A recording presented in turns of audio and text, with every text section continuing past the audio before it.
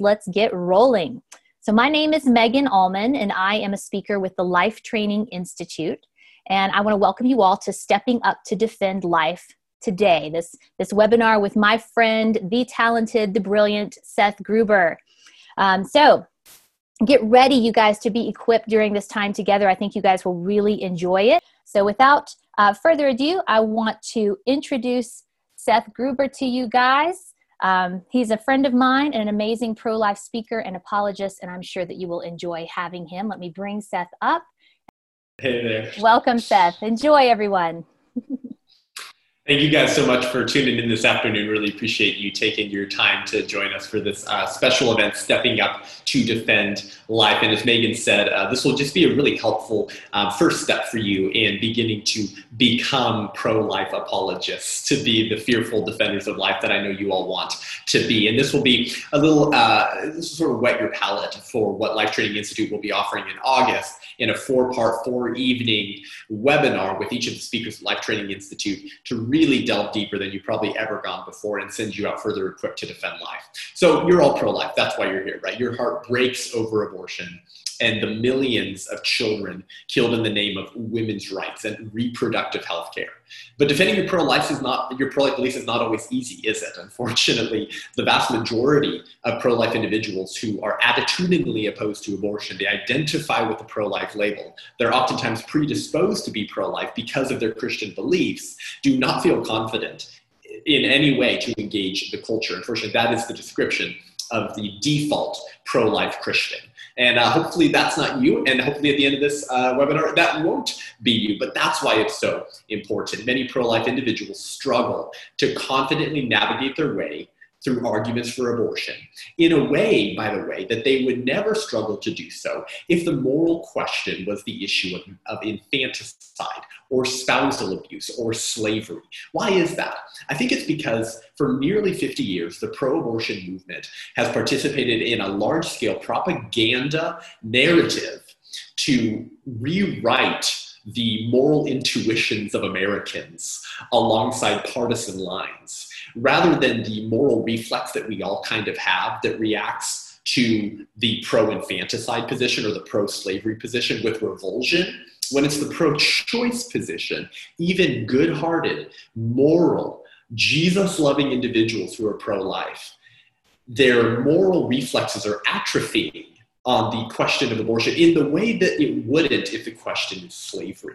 And that's not necessarily your fault. That's not necessarily the fault of pro-life Christians. That's the fault of the rotten fruit of the sexual revolution and politically motivated actors who have participated in a propaganda narrative for nearly 50 years to describe one of the most heinous acts someone could imagine, the killing of a child, of an innocent baby, as reproductive health care and women's equality. So this pro-life webinar is intended to strengthen your moral reflexes, to recognize the intellectual shortcomings of pro-choice arguments. You will learn, my hope is, exactly what the pro-life position is and how to articulate it with perfection.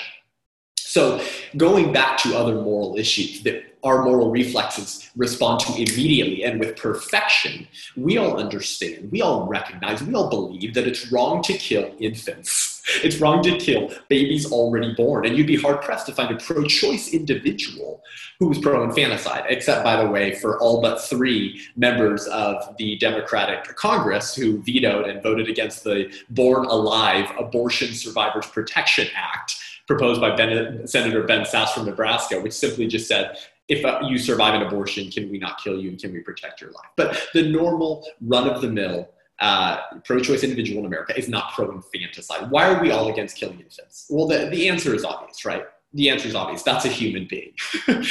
We recognize human equality. We recognize human rights in America, right? Our country is the most unique country because it instilled the principles of natural law and this idea of the imago Dei, the image of God, into law to protect the natural rights of citizens. And those rights come from God. So we all recognize that, except when that child's in the womb, except when that human is in the womb. Suddenly, moral premises become distorted through the lens of reproductive health care, if you will. So the topic this afternoon is, yes, stepping up to defend life, but really it's why everyone should be pro-life. And I want you to be equipped to make a defense as to why everyone should be pro-life. The people in your life, your friends, family members, and coworkers that maybe sometimes you've been fearful to talk to, as to why they should be pro-life and why that position should be self-evident and easy to defend and articulate. And this is significant because only by protecting the most defenseless members of our society can we maintain justice and equal treatment for all human beings, right? This is why Mother Teresa said that our society will be judged on how we treat our most vulnerable. You'll hear politicians talk about how the moral conscience of a nation will be judged by how it treats the least of these. That's why human equality is so important. And you cannot have human equality as long as some humans are excluded from the protections of equal treatment under the law.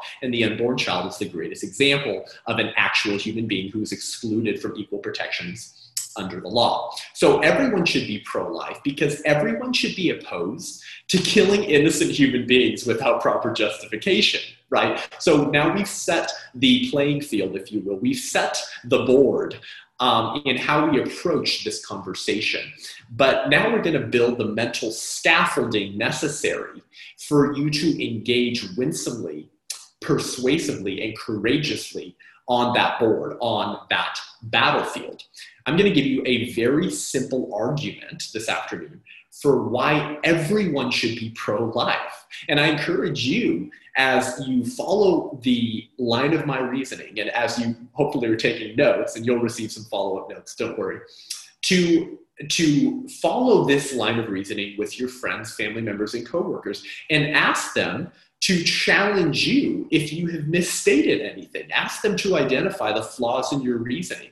And of course, I'm confident saying that because I do this full time, but I think you should be confident saying that as well, because our case for the pro-life position is airtight. It has no holes in it. And you can confidently defend that airtight case while encouraging your ideological opponents, your friends, family members, and coworkers, to say where you went wrong. So here's our syllogism, right? A syllogism is where you lay out your premises. And if both premises are true, valid, and correct, then the conclusion must necessarily follow, right? This is the philosophical approach to reasoning, where we create very linear thinking so that we're very clear on what we're claiming and whether those premises are valid. So I'm going to offer you two premises for the pro-life syllogism, okay? This is the pro-life mental scaffolding for your mind. And if you get this right, then you can begin plugging in all of the different aspects of the abortion issue and all of the different arguments you might hear into that mental scaffolding, meaning you don't have to go memorize every pro-choice argument and the pro-life response so that you can remember what the pro-life response is. That's helpful for sure. But if you get the pro-life mental scaffolding right, then you will respond with that type of trained moral reflex on abortion in the same way that you would on any other moral question. So here's our syllogism, folks. Premise one is it's always wrong to intentionally kill innocent human beings without proper justification. And everyone agrees with that, right? No one's going to say, yeah, actually, these innocent human beings over here, we should definitely kill them without any form of justification. Now, I add without proper justification because some people might bring up a critique to pro-lifers about maybe just war theory or other moral dilemmas where you might be forced to make a decision that does intentionally harm an innocent human being because the alternative might be someone else you love gets harmed. So we add that just to protect ourselves in the sense that this is what the pro-life position is. It's not that all killing is always wrong or that there's no situation in which killing might be justified, but that intentionally killing innocent human beings without proper justification is always wrong. Okay, no one's going to disagree with you on that. That's our premise one. Premise two is abortion intentionally kills an innocent human being without proper justification. Now, obviously, this is the premise that the partisans of abortion are going to attack you on because they have to. If they don't and they accept the valid nature of that claim, of that premise, then they'd be forced to accept the conclusion. And what is the conclusion? Abortion is always wrong. Okay, so there are three questions that we need to ask and answer to defend premise two, right? I'm trying to lay this out in just the most succinct, linear way so that you can build that scaffolding in your mind and know exactly how to respond to pro-choice arguments.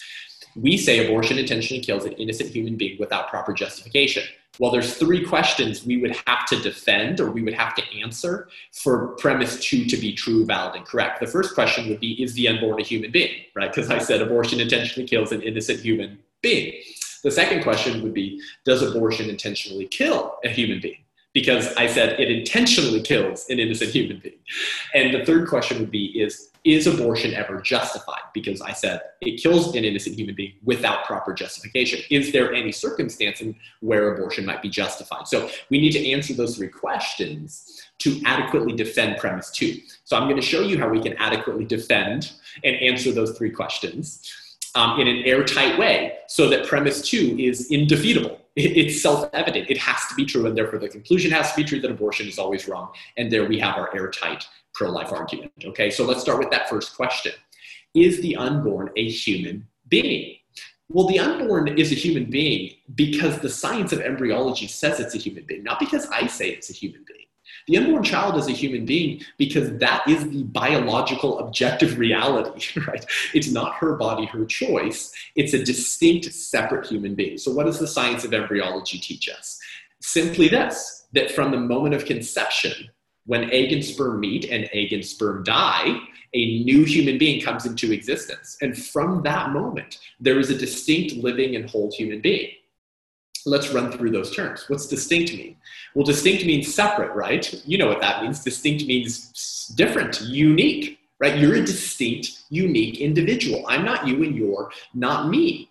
So when pro-choice activists say her body, her choice, the reality of science should make that claim utterly ludicrous, borderline insane, to suggest that the separate, distinct individual in her body is actually just part of her body.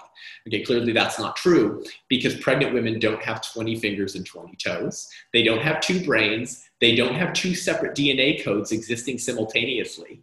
The mother and the child could potentially have two different blood types. Oh, and if the mother's pregnant with a boy, do pregnant women have male genitalia? Right, of course not. So the body in her body is not her body because the unborn child is a distinct human being. Secondly, the science of embryology teaches us that the unborn child is a living human being. This again should be self-evident because the unborn child meets all of the requirements of a living thing that you and I all learned in high school biology, for goodness sake, okay? And the unborn child directs their own internal growth from within, meaning there is no outside builder, meaning that the unborn child is not like a developed thing. It's not like a sports car that gets assembled on an assembly line and you can watch each part be added until the final piece is added and now you have a Corvette.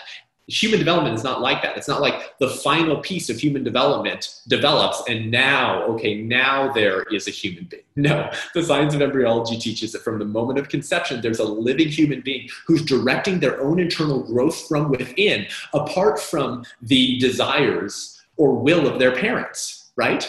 I have a 2.5-year-old. My wife is pregnant now.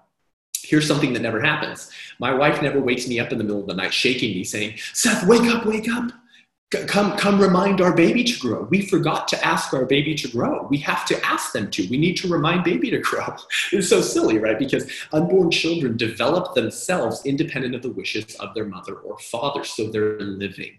Lastly, the science of embryology teaches us that the unborn child is whole, not a hole in the ground, W-H-O-L-E. What does it mean to be a whole human being? It means that you have everything you need at the moment of conception to realize your full growth and development as a participating member of the human species. So the unborn child does not develop itself to a certain level of development where now it's recognized as a whole member of the human species. Because clearly we're all going through different degrees of development, aren't we? Some of you are older than me, which means you're more developed than I am. But that doesn't mean that you have a greater right to life. It doesn't mean that you have a higher degree of personhood than I do. So the unborn child is a whole human being from the moment of conception. This is, by the way, in the same way that, at 28 years old, have everything I need to realize my full growth and development as a 40-year-old. But I haven't realized a 40-year-old's level of development. And by the way, they actually say that men don't reach their mental peak until their 40s, which my wife was very encouraged to find out recently. She's really holding out hope for me. So I have not realized my full level of development. There are aspects of my mental development I haven't realized. But what pro-choice individual would say, well, Seth, you're not really a whole human being? Well, they might say that because that's how much they hate me, right? But they know that that's not true. We could say the same thing about toddlers, right? No one would say that a 1 or 2-year-old who is vastly lacking in huge different categories of development than you and I, that they're not persons or they're not a whole human being simply because they haven't realized the same level of development you and I have. Okay, that's what I mean when I say the unborn child is a whole human being from the moment of conception. It is in virtue of being a human being to realize that level of development at a later stage. We just all happen to find ourselves at a different tick mark on that continuum of human development. So that's what it means to be a distinct, a living, and a whole human being. And this is not because pro-lifers say this is true. This is because this is what the science of embryology teaches us. Dr. Jeremy Le Guin, just to cite one professor of genetics at the University of Descartes, says that after fertilization or conception has taken place, a new human being has come into being. And he actually goes on to say that it's no longer a matter of taste or opinion, meaning your pro-choice opinion doesn't really, I don't care. It doesn't matter if you disagree. This is what the objective science teaches us. He says it is plain experimental evidence. Each individual has a very neat beginning at conception, okay? So is the unborn a human being? That was the first question we had to answer to defend premise 2, which was that abortion intentionally kills an innocent human being without proper justification. The answer, of course, is yes. What's the second question? Does abortion intentionally kill, okay? Abortion intentionally kills innocent human beings. If you look at abortion imagery, there's no other rational conclusion to come away with but that child was intentionally killed. Abortions are not like miscarriages, are they? Miscarriages, by their very definition, are what? Accidental. Abortion, by its very definition, is not accidental. Women don't just find themselves at an abortion clinic, unless in the rare circumstances they've somehow been drugged or dragged into the abortion clinic, which happens, and that's atrocious. But for the most part, women don't find themselves in abortion clinics. You have to schedule your appointment. You have to show up. Then you either take an abortion pill to starve your baby to death, or you have to have your cervix forcibly dilated if your baby is significantly developed. And that can take hours. And then the child has to be chopped up into little pieces or suctioned through a vacuum tube. None of this is accidental because abortion is intentional. But again, not because pro-lifers say so, but because the people who kill babies say that abortion is obviously intentional. So yes, abortion intentionally kills. For example, Warren Hern, right? Warren Hern, by the way, killed thousands of babies, and he wrote the leading textbook training future abortionists on how to kill babies, right? It's called Abortion Practice. And he said in his book, he said, we have reached the point in this particular technology, the technology of killing babies, where there is no possibility of denial of an act of destruction by the operator. He says that it is before one's eyes and that the sensations of dismemberment flow through the forceps like an electric current. Yeah, that's a grisly description because abortion is intentional. Camille Paglia, a longtime pro-choice professor and author, a professor at the University of Arts in Philadelphia, wrote a 2008 Salon.com article where she's kind of said this quiet part out loud. She said, hence I have always frankly admitted that abortion is murder, the extermination of the powerless by the powerful. And then she goes on to say that liberals, for the most part, have shrunk from facing the ethical consequences of their embrace of abortion, which results in the annihilation of concrete individuals and not just clumps of insensate tissue.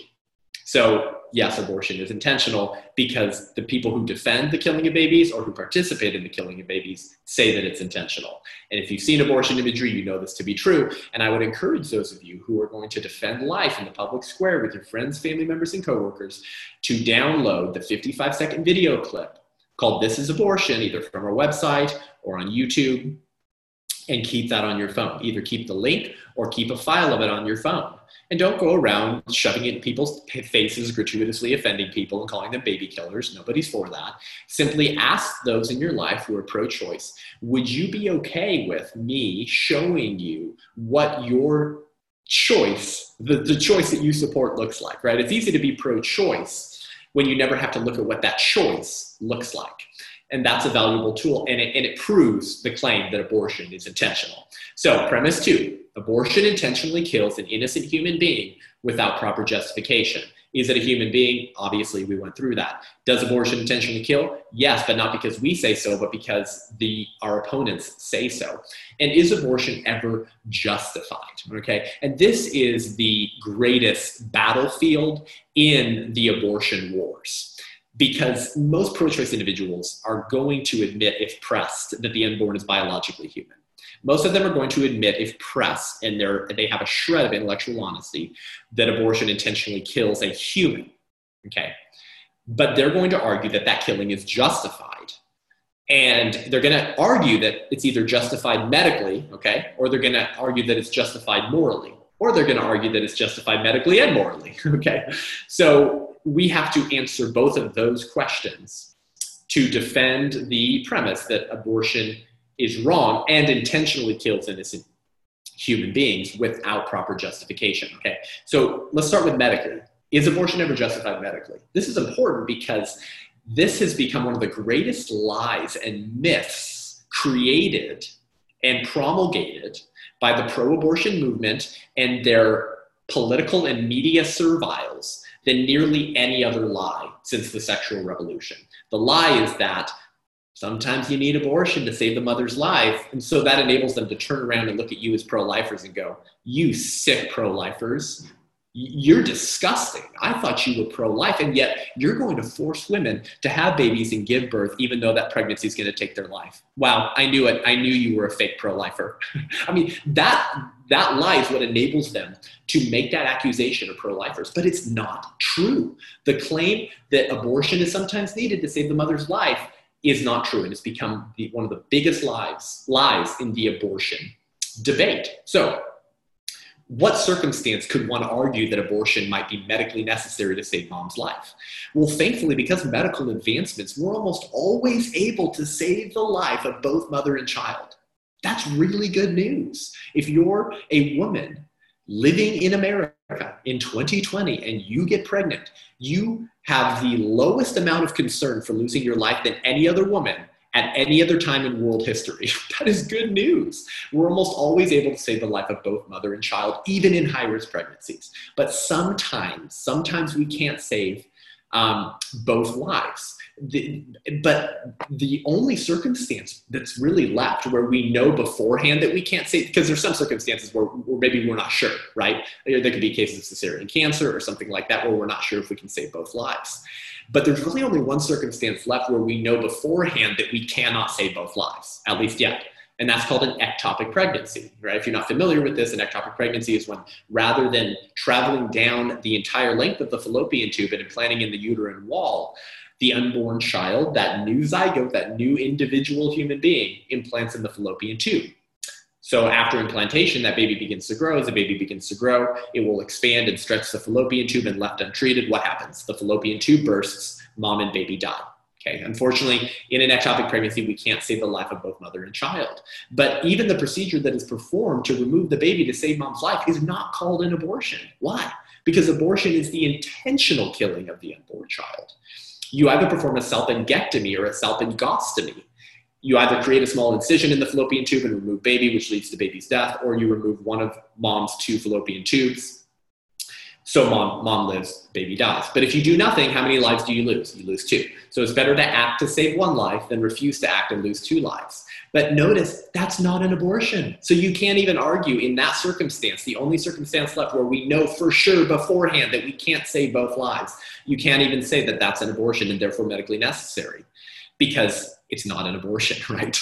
Because it doesn't fit the definition of abortion, the intentional killing of the unborn child. So the death of the baby in an ectopic pregnancy is a foreseen but unintended consequence. We don't intend the death of the baby, Anyone with a semi-functioning prefrontal cortex will tell you that the intent in that circumstance is to save the life of the mother, okay? Now, there was a declaration going around late last year, and it's still being signed by medical professionals around the world, called the Dublin Declaration. You can look this up, the Dublin Declaration. It currently has over 1,000 signatures by OBGYNs, nurses, midwives, doctors, medical professionals, and neonatologists, all agreeing to the statement that abortion is never medically necessary to save mom's life, and that you can treat the underlying pathology of the risk to the mother's life without performing an abortion, which intentionally kills the child. And there's been other pro-life OBGYN groups that have said the same thing. So abortion is never medically necessary to save mom's life. So is abortion ever justified medically? No. Okay, now, is abortion ever justified morally? Morally, ready? Now we've culminated, right? We've now reached the peak of the mountain. This is the greatest debate in the abortion debate, is whether women have the moral right to an abortion. Does the mother's moral right to her bodily autonomy trump any moral right that the child might have to, that first and most important of all rights, the right to life? Obviously, their argument is always going to be that the mother has a moral right to abortion, or else you're not even pro-choice if you don't agree with that. That is their claim. So this is important now. How do pro-choicers attempt to argue that abortion is morally justified? What are their arguments? They can't make the medical argument. They can't say it's not a human. They can't say abortion doesn't intentionally kill unborn humans. So they're left with arguing that abortion is a moral right. They are going to argue, in the long line of historical bigotry, finding its roots in the Democratic Party, by the way, that only persons have rights, and the unborn is not a person, because they're different from us in so many ways, right? And that should creep all of us out. That should scare us, what they're saying. Sometimes we as pro-lifers, we rush immediately to try to disprove any single claim that a pro-choice individual might make, without forgetting to realize the broader framework and historical context in which that comment is being made. When pro-choicers say mothers have a moral right to an abortion because the unborn child is not a person and only persons have rights, folks, they are saying the same thing that Nazis and racists said, which is that not all humans are persons. Not all humans are persons. So the unborn child is an example of a human non-person, just like racists believe that blacks were human non-persons, just like Nazis believed that Jews were human non-persons. This worldview should have been thrown into the ideological trash heap of history decades ago, and yet it has found its home in the most bigoted political party in America, the Democratic Party, which has always believed that some humans are not persons. They believe that about black people, now they believe that about unborn children. Okay, so they're making the same claims that bigots have made for centuries. Now, how are they going to argue? What differences are they going to point to back up their claim that the unborn is an example of a human non-person? Okay, they're going to point to 4 differences, ready? 4 differences between the human in the womb and the humans outside the womb. And they're going to argue that those differences between unborn humans and born humans are sufficient, or are credible enough, are important enough to deny the right to life to the human in the womb, because those differences are such that they believe the human in the womb is not a person. Does that make sense? Here are the 4 differences. The 4 differences are size, level of development, environment, and dependency. Just try to remember the acronym SLED, S-L-E-D, okay? It's hard, this is a hard concept for me. I live in Southern California. I can't even spell the word snow, but maybe you live somewhere where there's snow. SLED. So yes, the unborn child is smaller than the newborn child, but newborn children are smaller than toddlers, and toddlers are smaller than teenagers. And if you're under 6'3", you're smaller than me. But does that mean I have a greater degree of personhood or right to life? Of course not. Men are generally larger than women. Will your pro-choice friend appreciate you suggesting that men generally have more rights than women because they're larger? That one's not going to go over very well in the myth of the pro-choice feminist. So size does not determine our worth, our personhood, or our right to life. What about level of development? Yes, it's true, the unborn child is less developed than the newborn child, but newborn children are less developed than toddlers, and toddlers are less developed than teenagers. Your children are less developed than you, and your parents are more developed than you. We all begin our human development at the moment of conception, and we all find ourselves on a different tick mark on the continuum of human development. But the pro-choice individual will never explain why a certain degree of development is value-giving in the first place. They just assume that the birth canal, once you escape out of the birth canal, your level of development at that point grants you personhood. But why should we accept that premise in the first place? Because we all differ according to our level of development. So what is it about the prenatal human whose human development is not sufficient enough for the pro-choicer to grant them personhood? There is no good answer to that question. It's completely arbitrary. They do that because they have to attempt to hold together the pieces of their worldview so that they can accept the conclusion that abortion is female empowerment. So size and level of development have no relation to personhood. What about environment or location? Obviously, the unborn child is in a different location and environment, right? It's called the womb. It's called the uterus. By the way, we're all former womb dwellers. We all came from wombs, and luckily our mothers made the right choice. But the birth canal doesn't confer personhood, right? Magical personhood conferring fairy dust is not sprinkled on babies during the 6-inch journey through the birth canal. So where one is has no bearing on who one is. Unfortunately, the womb, that location, that environment has become the most dangerous place for a human being to find themselves anywhere in the world today in 2020. You're more likely of being murdered in a womb as a human being than residing in any dangerous city or crime-ridden slum or country. The womb has indeed become the most dangerous place for human beings to reside. But where one is has no bearing on who one is. Some of you may be in different states than me right now, certainly in different cities. Hundreds of miles separate us right now. But obviously, we're still persons with rights, despite the fact that we're not in the same location. So there's nothing about the 6-inch journey through the birth canal that is meaningful or value-giving, such that the unborn child is not a person before that journey and is immediately a person after that journey. And by the way, you can ask your pro-choice friends what they think about partial birth abortion. That would be a great strategy to expose the moral bankruptcy of suggesting that location is relevant to personhood. Just ask them, hey, Bill Clinton, you know how he vetoed the Partial Birth Abortion Ban Act? Luckily later Bush signed it, but when a baby's 75% weight delivered out of the birth canal and its legs are flailing around, its buttocks is completely delivered, but it has its shoulder and head inside the birth canal. Let me ask you, pro-choicer, would you be okay with re-legalizing partial birth abortion? What do you think? All you do is you just insert scissors in the back of the baby's neck, and you open the scissors to create a big gaping bloody cavity in the back of their neck, and then you put a suction catheter machine and you suck the brain out and collapse the cavity of the head and pull the baby out, right? Reproductive health care, right? Women's empowerment, feminism, because the baby wasn't completely out of the way of the birth canal. Yeah, any pro-choice individual should be cringing at that point, because where one is has no bearing on who one is. So size, level of development, environment or location, and dependency. Okay, now, like I said, their argument for the moral right to abortion is the greatest argument for abortion. But of the 4 differences that they argue are meaningful between the unborn child and the infant, dependency is the greatest one of those 4. Size, level of development, environment, and dependency. Dependency is the greatest one of all of those. It's the most frequently used, and it's the most problematic. And it really destroys human equality and human rights. They argue that because the baby's dependent on the mother, then you know what? It's her property.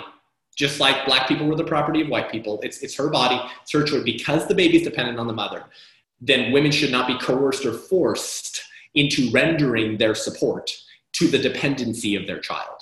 Now, of course, if you're following the line of reasoning here in the pro-life argument, you might be thinking right now, well, what about when the baby is not dependent on the mother and can be delivered and survive outside the womb? Good question. I'm glad you thought of that. What about that? This is the concept of viability, right? When the baby is viable, it can survive outside the womb, which means it's not dependent on the mother for its life. That's a great question, because the viability standard continues to change all the time, doesn't it? President Trump, in his State of the Union address in January or February, highlighted baby Ellie and her mother. And baby Ellie was born at 22 weeks. And now, a few weeks ago, a baby by the name of baby Jamarius was born at 21 weeks and 0 days, making him the youngest surviving preemie ever in the entire world. And he went home healthy and thriving. But there are stories in medical journals and pro-life blogs and news sources all across the world where mothers have delivered babies at 22 weeks, 23 weeks, 24 weeks, and they're holding their baby, asking the hospital staff, come, please help me save my baby. And they look at her and they don't do anything. Why? I'm sorry, ma'am. I'm sorry, sir. Your baby is not viable. And my understanding of viability is 24 weeks. And so your child is screwed. So much for my Hippocratic oath. This literally happens all around the world. But now a baby at 21 weeks and 0 days was delivered and survived and is going home healthy. So viability is completely tangible. And it's used by politically motivated pro-choice activists to justify their position. So the question for the pro-choice individual who argues from dependency is simply this: do human rights and personhood, which should be objective concepts, constantly shift and change and get redefined based on medical advancements that constantly shift and change, which enable us to move viability to earlier and earlier stages? How is your personhood and actual right to life dependent on external medical advancements? So our human rights and our personhood have nothing to do with our dependency on someone or something else. Furthermore, you could ask your pro-choice friend, what happens to a 1-year-old, an infant, if you leave them in the crib and do nothing? Oh yeah, they die. So they're still dependent on you. And then of course, people are dependent on heart pacemakers, kidney machines, insulin, and life support. But no pro-choice individual thinks it's okay to kill that class of human beings simply because they're dependent. So dependency has no bearing on personhood or right to life. Rather, those who are the more dependent and more reliant on us to live are the more deserving of our help. That is what a just society does. That is how a just society treats its most vulnerable. It doesn't use their dependency on others as an argument to justify killing them. That's atrocious, disgusting, and an ideology that should have been thrown into the ash heap of history. So size, level of development, environment, and dependency are the 4 differences that pro-aborts use to argue that the unborn child is an example of a human non-person, okay? And we've just shown you how you can debunk the moral bankruptcy of that suggestion. So here is what we argue: that any argument offered in defense of killing the unborn could adequately be used to justify killing any born person, because the differences that they use to argue that the unborn is a human non-person are ultimately arbitrary and could be equally used to justify killing anyone else. So that is the mental scaffolding, right, of the pro-life position and how you respond to pro-choice arguments from a 30,000-foot view. But I want to give you one quick tactic before we wrap up on how you can specifically respond to pro-choice arguments. So it doesn't really matter which one it is. You hear any pro-choice argument, and I'm going to give you this abortion BS filter, is what I call it, okay? You can throw pro-abortion arguments into this filter to strip it of its fallacies and bigotry and expose it for what it's really saying. And this tactic is called trot out the toddler. All you do is you take the pro-choice argument and you replace the unborn child with a toddler and repeat the question back to your pro-choice friend. So they say, well, Seth, women have the right to kill babies in abortion because that's a privacy concern. How dare you intrude in those private family matters? Only the mother and her doctor should make that decision, or the mother and the boyfriend or husband. Very well, we simply ask the question, should parents be able to kill their toddlers as long as they do so in the privacy of their own homes? See, so I've just made a privacy argument for killing toddlers. Same argument, I've just replaced the unborn child with a toddler. You can do this with almost literally every pro-abortion argument. It's the abortion BS filter, okay? And it exposes that they're assuming the unborn is not human, but they haven't offered an argument for the unborn not being a human. So you can use that abortion BS filter to engage with nearly any pro-abortion argument, okay? So at the end of the day, all these differences they talk about between unborn people and born people, such that we can kill unborn people, at the end of the day, there is no value-giving difference between the embryonic human being we once were and the adult that we are today that would justify killing us at that earlier stage. So when you pass your family and your friends and your coworkers, ask yourself the question, what do we have in common? What do we share? We're different skin colors and genders. We're different religions. We're different heights. We have different capacities. We have different talents. We have different degrees of dependency. What do we have in common? The only answer is we have a human nature in common. So there's nothing that you could cite to justify killing the unborn human that would not apply to many born humans as well, because we share a common human nature. Abortion is always wrong. because it intentionally kills innocent human beings without proper justification. And I've shown you how you can defend the premise that the unborn child is human, that abortion intentionally kills the unborn human, and that there is no justification, medically or morally, to kill the unborn child. So abortion is not about women's rights. It's not about feminism. It's not about reproductive health care. It's not about equality.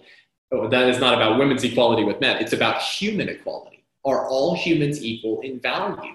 Or are some less valuable and can be justifiably killed? Listen, friend, you as a pro-life individual are the equality advocate. The pro-life position is the position of equality. The pro-choice position is the position of bigotry. It's the position that it's the anti-human equality position, right? So abortion is always wrong because it is a choice, but it is a choice for the death of an innocent human being who differs from us in the same ways that we differ from one another, but is still a distinct, living, and whole human being with equal rights. That's your pro-life argument. That's your pro-life scaffolding of the mind that will enable you to engage with nearly any pro-abortion argument in our very politically, morally, and spiritually divided culture. Thank you so much. Megan? Awesome job, Seth. Thank you, guys. I'm so happy you're still with us. And at this point in time, I know that Seth is going to field some questions. I see one that just popped up in the Q&A box. So Seth, I'm going to kind of be the narrator here. I'll give you these questions and then we'll move along. And I have a few that I could ask too, so we can keep on moving for the next few minutes. From Samantha, there's been an increase in stories about women who terminated their child after a life-limiting diagnosis. Of course, any human with an ailment deserves to pass away with dignity or be treated through medical intervention. This is talking about those late-term diagnoses that may be terminal or where we know the baby's going to be born and may suffer after birth. What do we do? Yeah. How do we respond lovingly to that? You're right, Samantha. We actually have been seeing a big increase in stories recently. And I've covered some of these in my podcast, Unaborted with Seth Gruber, about mainstream leftist media news outlets covering these stories of women who have obtained abortions for eugenics reasons, folks, right? For disability of the child or some type of ailment of the child. And it's pitched as compassionate, right? Earlier in my podcast, I covered a little documentary that I believe Vice Media did, which is, I mean, if you know anything about Vice, it's a real garbage heap of a production company. If you have children, do not let them explore this website until they're equipped with a Christian worldview. I mean, disgusting stuff, full-on bigotry, full-on eugenics. I mean, this kind of stuff would have made the American Eugenics Society incredibly proud to have ushered their eugenics into 2020. But they covered the story of a handful of families from Georgia. You guys remember 2019 when Georgia passed that heartbeat bill, where it would have banned abortion when there was a detectable heartbeat at 6 weeks. Obviously, the heartbeat starts at 21 days, but at a detectable heartbeat. Of course, what happens every time a state passes pro-life legislation? A lawsuit from the ACLU, which is the greatest legal enemy of unborn children. So they covered the story of a handful of families, and they're all sitting in the living room together. I mean, this is like crazy 1984 Orwellian language. I mean, I felt like I was living in a fantasy. The type of language they used to describe the reasons why they obtained their abortions were atrocious. And if you actually want to look up this little YouTube film series by Vice, I think it was called What It's Like to Get a Second Trimester Abortion. What it's like to get a second trimester abortion. Why? Because assuming the passage of the bill in Georgia, families wouldn't have been able to get a second trimester abortion in Georgia. So they tell their stories about why they got their abortion. And what was the thing in common with all of them, folks? They all got their abortion for eugenics reasons.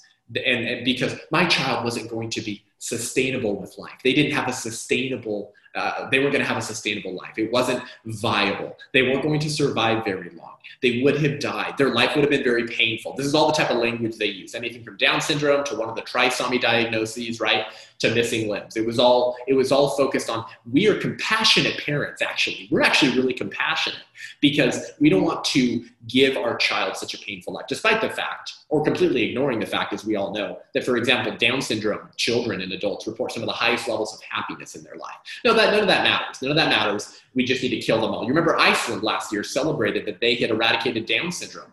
Did they eradicate Down syndrome? Oh, was there some vaccine they came up with? No, they just killed them all in the womb. So 1 or 2 babies in Iceland are born each year with Down syndrome. They just murder them all. And then they celebrate to the world that they've eradicated Down syndrome.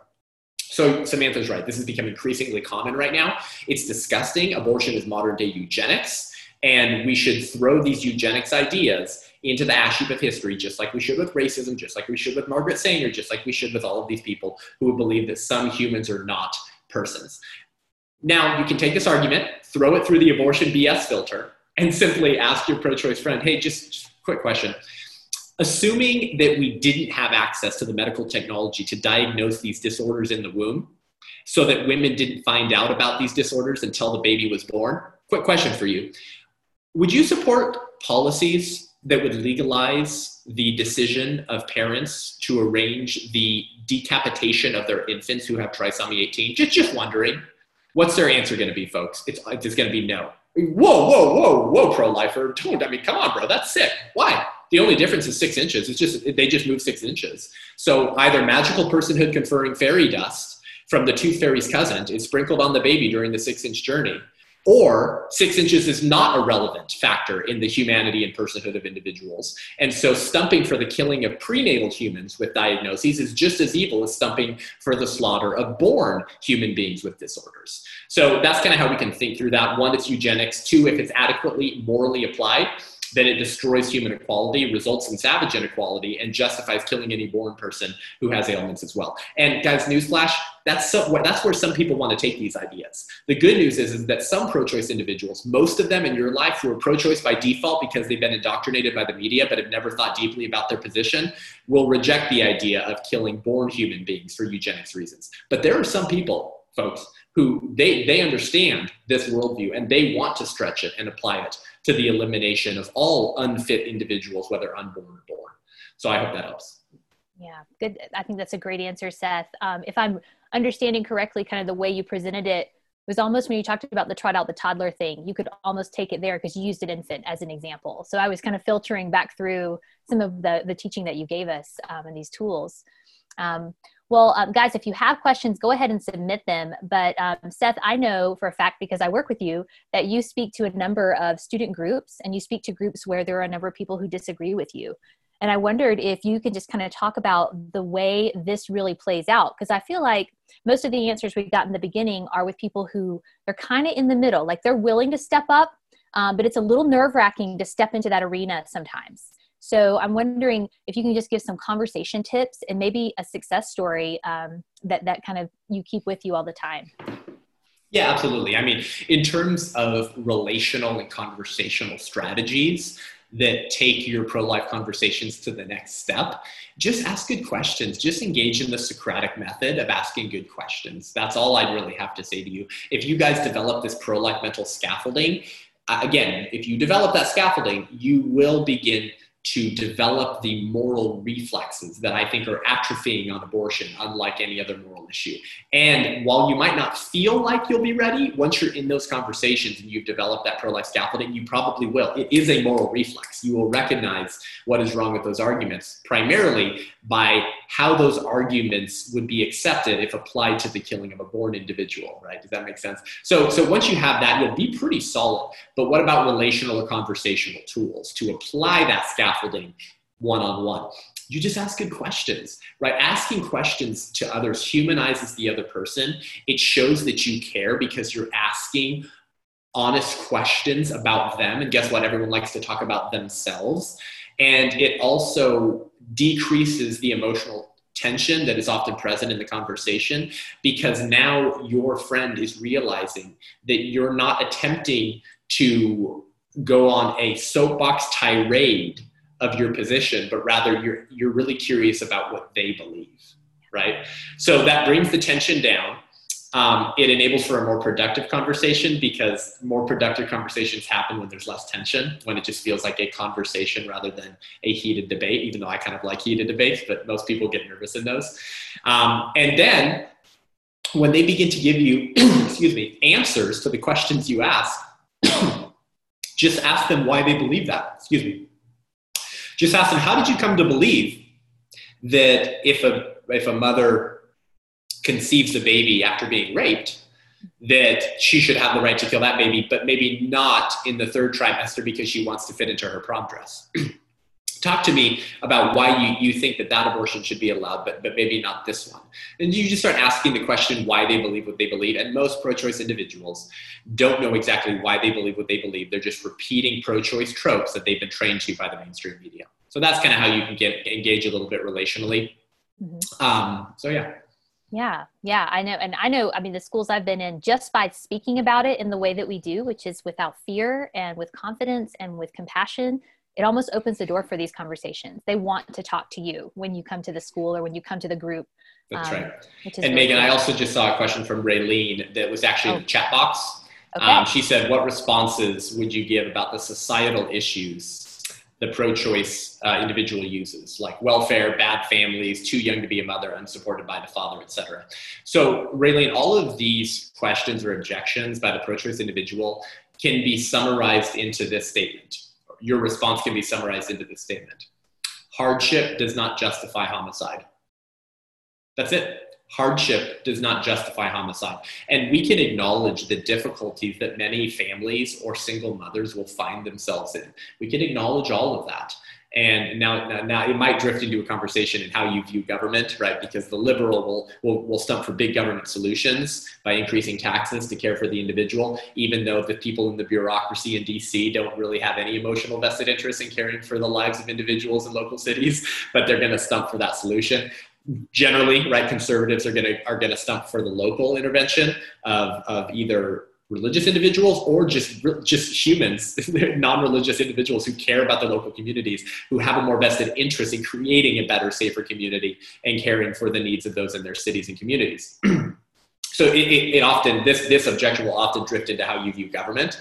But putting that aside, we can acknowledge the difficult situations that people are in. But again, you can throw all of these difficulties that people use as a justification for abortion. That's ultimately what you're saying. Because when people say, oh, the welfare is going to be too young to have a child. What if it's a bad family and the child gets beaten by the father and the father's a degenerate, or the father doesn't pay anything? Ultimately, what they're saying is these difficulties, they're really real. And to be avoided, abortion should be a solution and an option.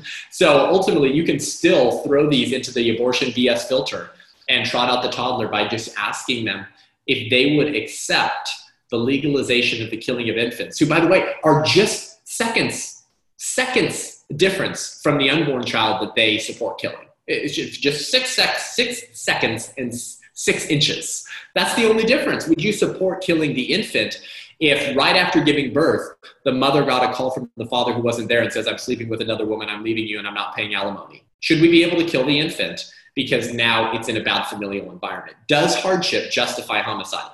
Their answer is always going to be no. So the issue never becomes about these issues. It becomes about human equality. It becomes, do you believe all humans are persons? So I hope that helps.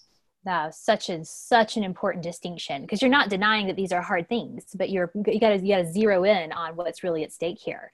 That's awesome. Well done, Seth. Well, with respect to everyone's time, I'm going to keep you on here, Seth, but I am going to talk about one special opportunity before we close out today. Thank you for being with us. And Seth is actually going to be joining the rest of the Life Training Institute speaking team in just a couple of weeks. In fact, August 10th through 13th, for a 4-evening webinar called 2020 Vision: How to Survive Being Pro-Life on or Off Campus in a Cancel Culture. And in that webinar, we're going to tackle 4 different areas of this whole debate. So you will go deeper and broader. If you liked what you heard today, then you need to jump on over there. The first night, you'll hear from President and founder of LTI, Scott Klusendorf, in his presentation, Vision of the Battlefield: Recognizing Bad Ways People Argue for Abortion. You'll hear from Seth on Tuesday night, August 11th, as he takes on the hurdles that we've overcome in conversations about abortion in his presentation, Spotting Moral Relativism in Abortion Debates and Calling Its Bluff. On Wednesday night, you'll hear from yours truly, Megan, as I kind of connect the importance of the abortion debate to the gospel itself. We're going to talk about a case for the resurrection and why that changes the way we see everything else. And finally, Janique Stewart, one of our other speaking team members, will bring it all down to the practical stuff on Thursday in her presentation, A Vision of the Path Ahead: How to be a pro-life ambassador on campus in a cancel culture. You guys, for having registered for this event today, will receive a $5 off coupon if you register for that event. The full price of registration is $35, so you guys are getting a break on that. And we hope that you will jump over and join us. Seth did say he would send some notes out to you guys, so we'll make sure that we get that together, and maybe he could throw in a few resources for you as well as you continue your studies and continue stepping up to defend life. And to get that $5 off, by the way, guys, you just have to enter the code Seth in all caps, S-E-T-H, my name.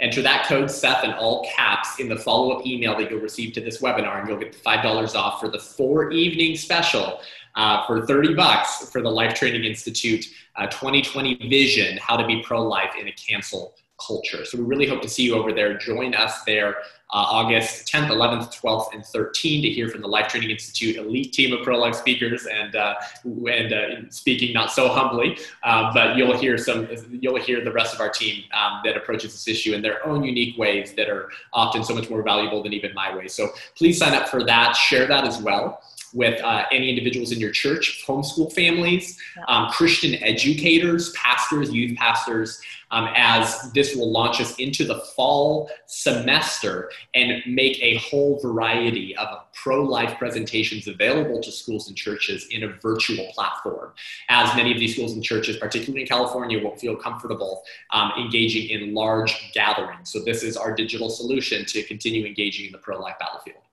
Awesome. Thank you, Seth. Thank you for everyone for attending, and we hope to see you in a couple weeks.